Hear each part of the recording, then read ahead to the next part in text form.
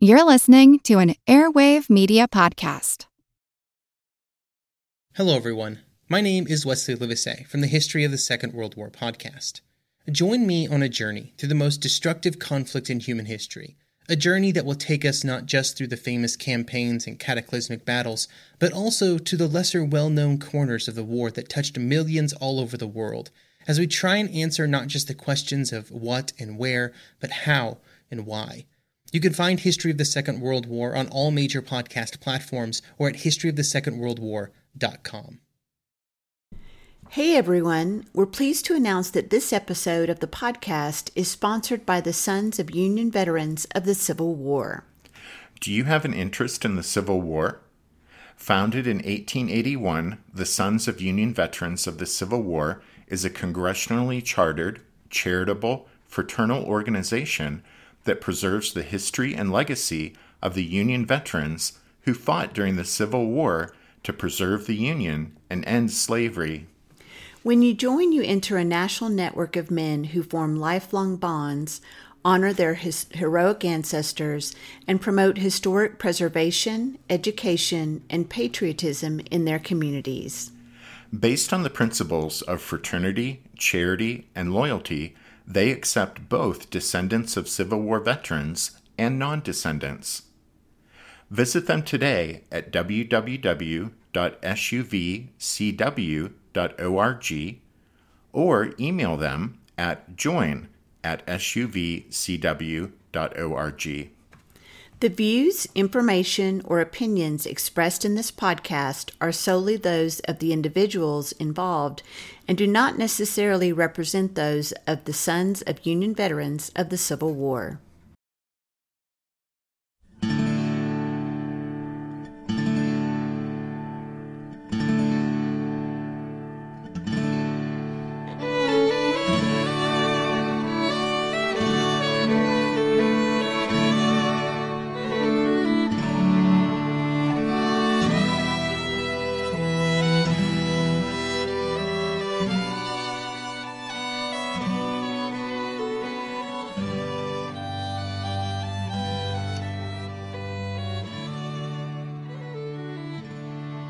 Hey everyone, welcome to episode number 421 of our Civil War podcast.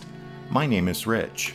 And I'm Tracy. Hello, y'all. Thanks for tuning into the podcast. As you guys will recall, with the last episode, we discussed the Federals' decision to send reinforcements from the Army of the Potomac to help William Rosecrans hold Chattanooga. And we also talked about how, on the Confederate side, Jefferson Davis made a trip to the Army of Tennessee to try to solve the problem of its toxic command environment. But although he sustained Braxton Bragg in command of the Army, Davis really didn't make things any better. The infighting and backstabbing within the Army of Tennessee's high command was certainly a distraction, but somehow, in the midst of all that drama, the Confederates had managed to carry on operations against their blue uniformed enemies as well.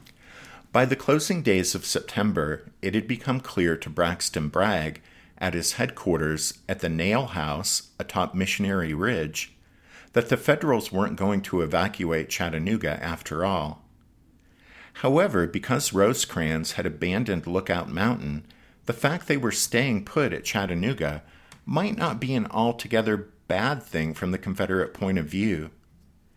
That's because Lookout Mountain and the adjacent positions in Lookout Valley to the west and on the near slopes of Raccoon Mountain beyond, where the Confederates deployed outposts, commanded the Yankees' only practical supply routes into Chattanooga.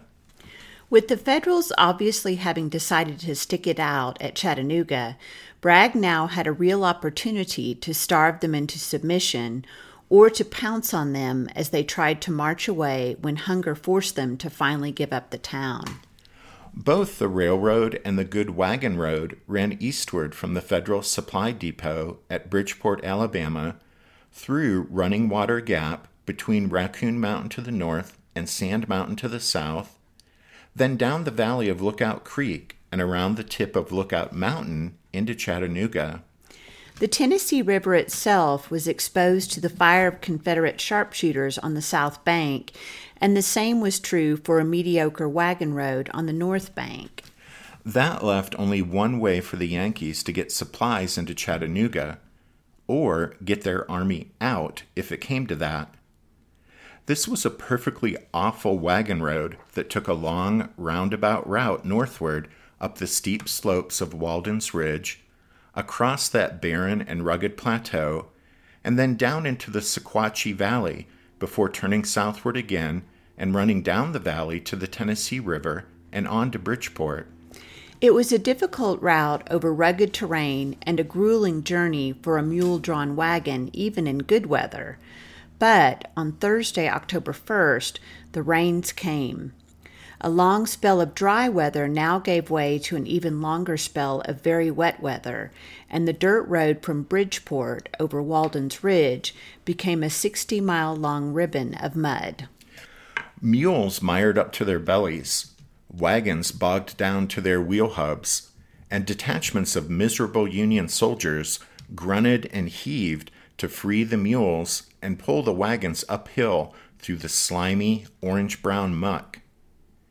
It required no logistical mastermind to figure out that there was no way this route was going to be able to supply the amount of food and forage the Army of the Cumberland needed for its men and animals at Chattanooga.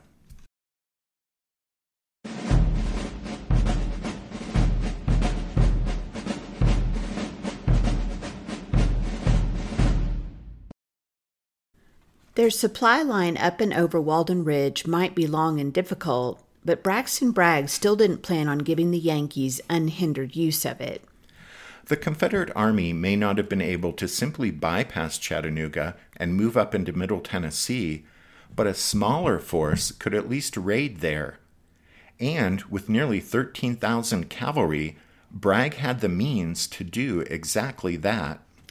Bragg's mounted arm was comprised of two corps, commanded by Major General Joseph Wheeler and Brigadier General Nathan Bedford Forrest.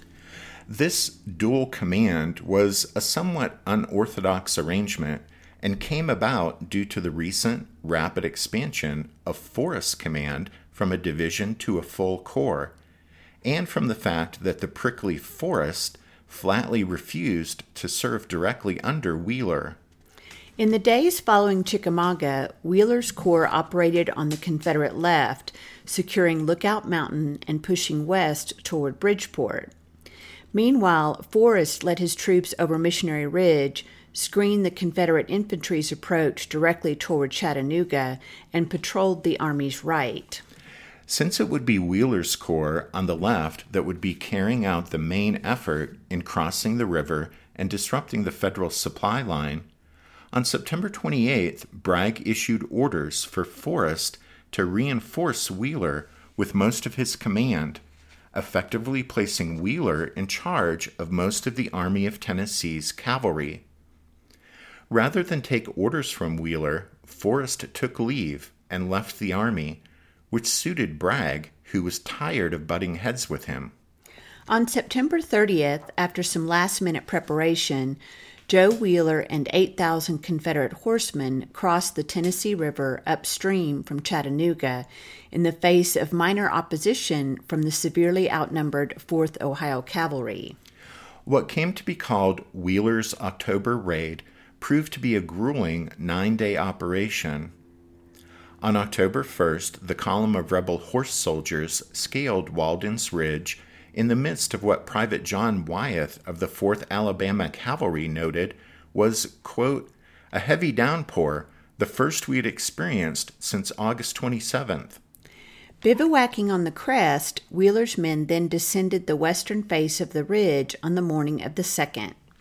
Here, Wheeler divided his forces, sending John Wharton's and Henry Davidson's divisions north toward the Union supply depot at McMinnville, while Wheeler led William Martin's division south through the Sequatchie Valley. At Anderson's Crossroads, Wheeler hit the jackpot, surprising the tail end of an immense Federal wagon train, variously estimated at between 400 and 800 in number.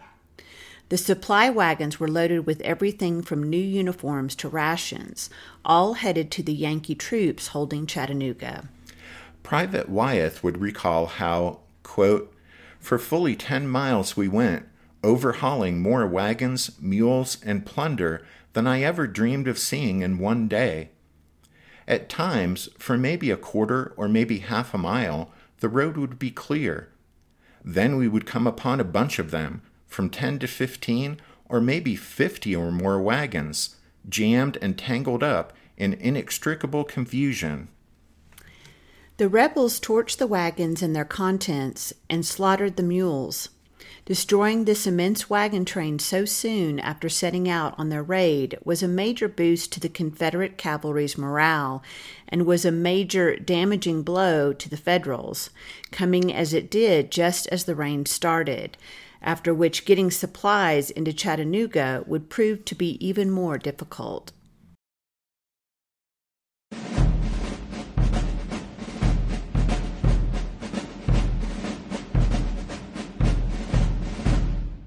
Want to learn how you can make smarter decisions with your money? Well, I've got the podcast for you.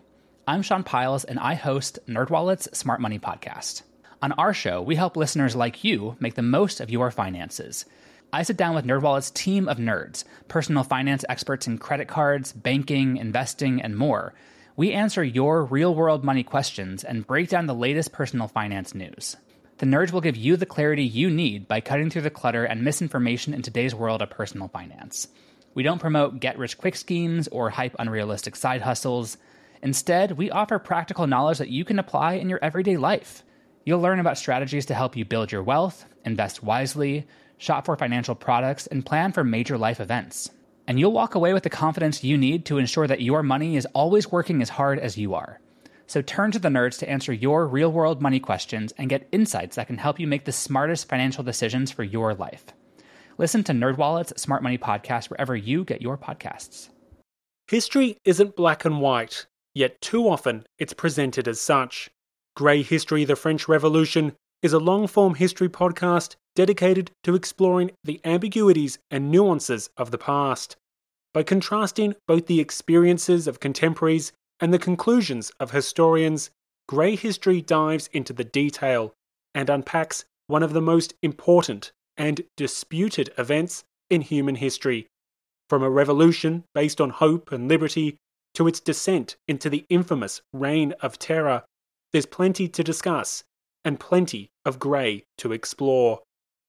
One can't understand the modern world without understanding the French Revolution. So if you're looking for your next long-form, binge-worthy history podcast, one recommended by universities and loved by enthusiasts, then check out Grey History: The French Revolution today, or simply search for the French Revolution. With smoke from the burning wagon train rising into the sky behind him, Joe Wheeler turned north, headed for McMinnville. The Union supply depot there proved to be equally easy pickings. Facing a force of rebels many times his number, Major Michael Patterson of the 4th Tennessee Infantry, U.S., promptly surrendered his 400-man garrison after some preliminary skirmishing. Wharton and Davidson paroled the Federals and set about destroying the supplies and equipment at McMinnville. Losing the supplies at McMinnville was another major, damaging blow to the Federals holding Chattanooga, and Patterson's quick capitulation was roundly condemned within the Army of the Cumberland, despite the support of his father-in-law, the Union military governor of Tennessee and future U.S. President, Andrew Johnson. Wheeler, with Martin's division, joined Wharton and Davidson at McMinnville on October 4th.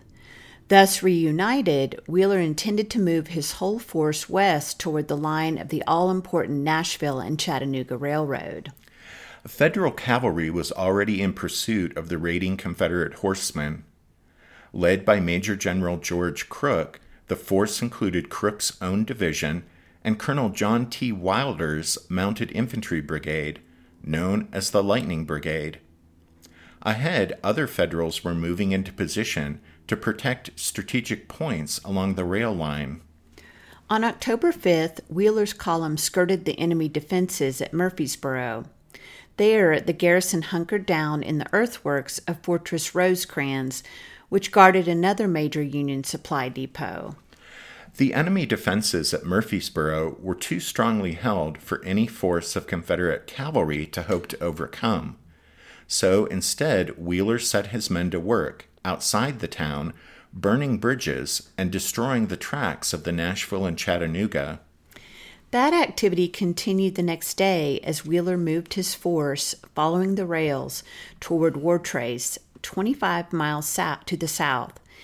Then, on the afternoon of the 6th, the Confederates broke away from the line of the railroad and moved west to Shelbyville, going into camp along the south bank of the Duck River. The Federal response to the raid was gathering momentum. Just arriving elements of the reinforcements coming down from the Army of the Potomac were diverted to help strengthen the garrisons along the railroad, with other detachments set to work repairing the destruction wrought by Wheeler's cavalry. The additional Federals, numbering several thousand men, also meant that the Confederates would not be able to slip back to the east very easily.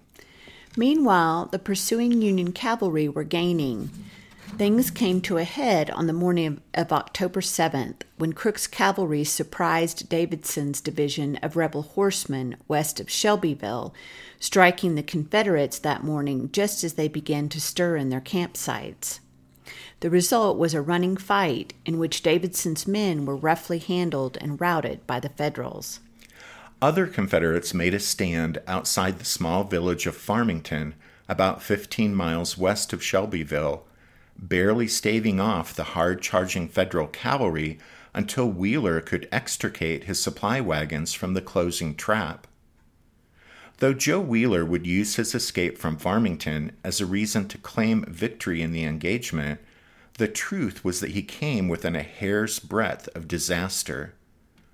Only miscommunication between the Federals prevented Wheeler from being destroyed, as one of Crook's orders to a subordinate brigade went astray, resulting in an escape route to the south opening up for the hard-pressed rebel horsemen.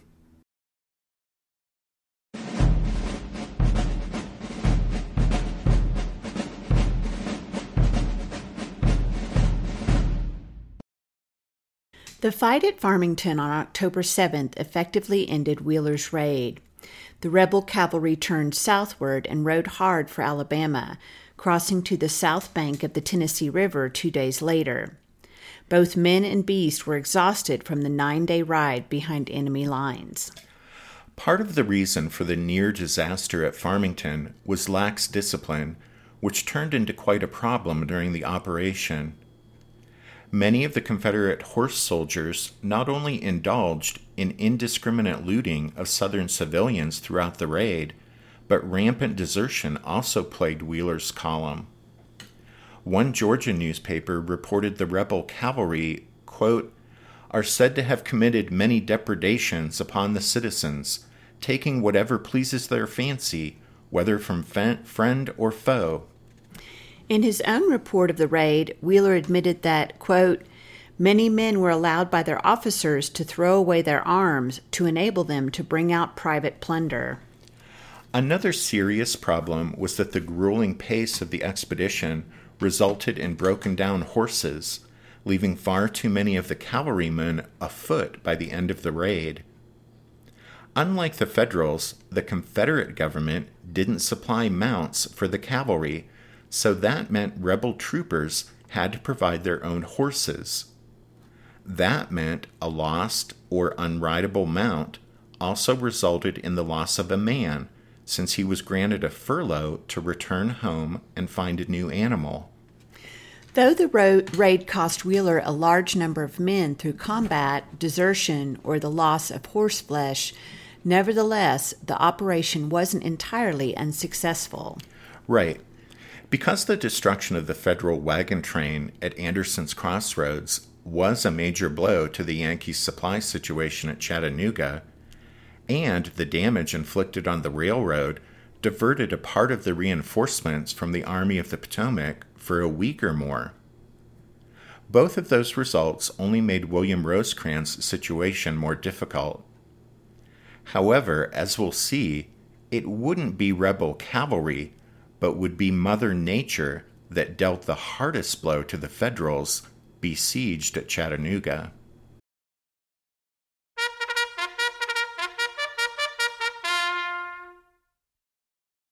That means it's time for this week's book recommendation.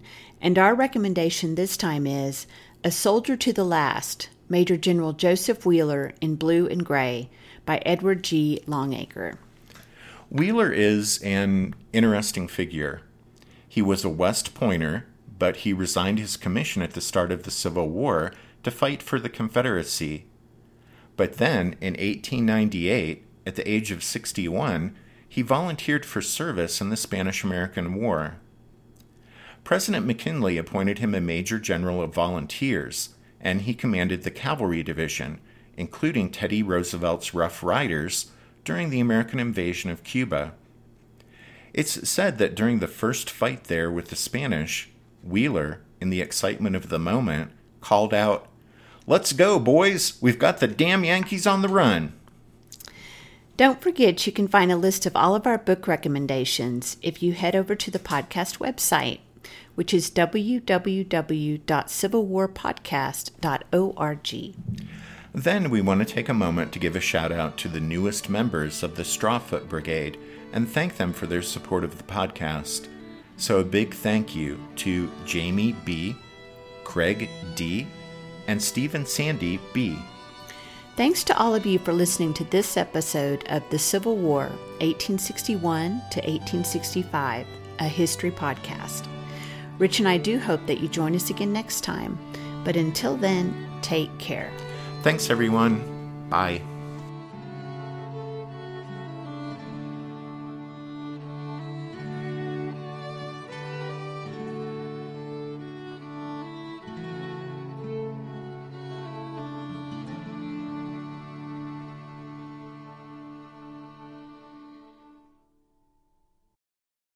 Hey everyone, just a reminder that this episode of the podcast is sponsored by the Sons of Union Veterans of the Civil War.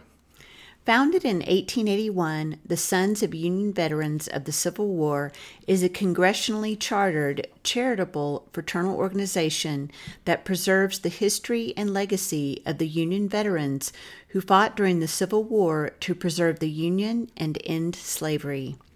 When you join, you enter a national network of men who form lifelong bonds, honor their heroic ancestors, and promote historic preservation, education, and patriotism in their communities. Based on the principles of fraternity, charity, and loyalty, they accept both descendants of Civil War veterans and non-descendants. Visit them today at www.suvcw.org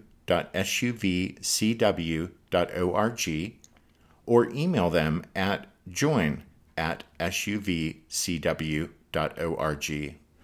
The views, information, or opinions expressed in this podcast are solely those of the individuals involved and do not necessarily represent those of the Sons of Union Veterans of the Civil War. What if I say Ulysses S. Grant's favorite horse was named Cincinnati? Right. Well, that would be us and not... Or what if I say Cincinnati is a city in Ohio? Again, that would be... Or, speaking of Cincinnati, what if I say the Steelers are the best and the Bengals... Rich. Come on, man.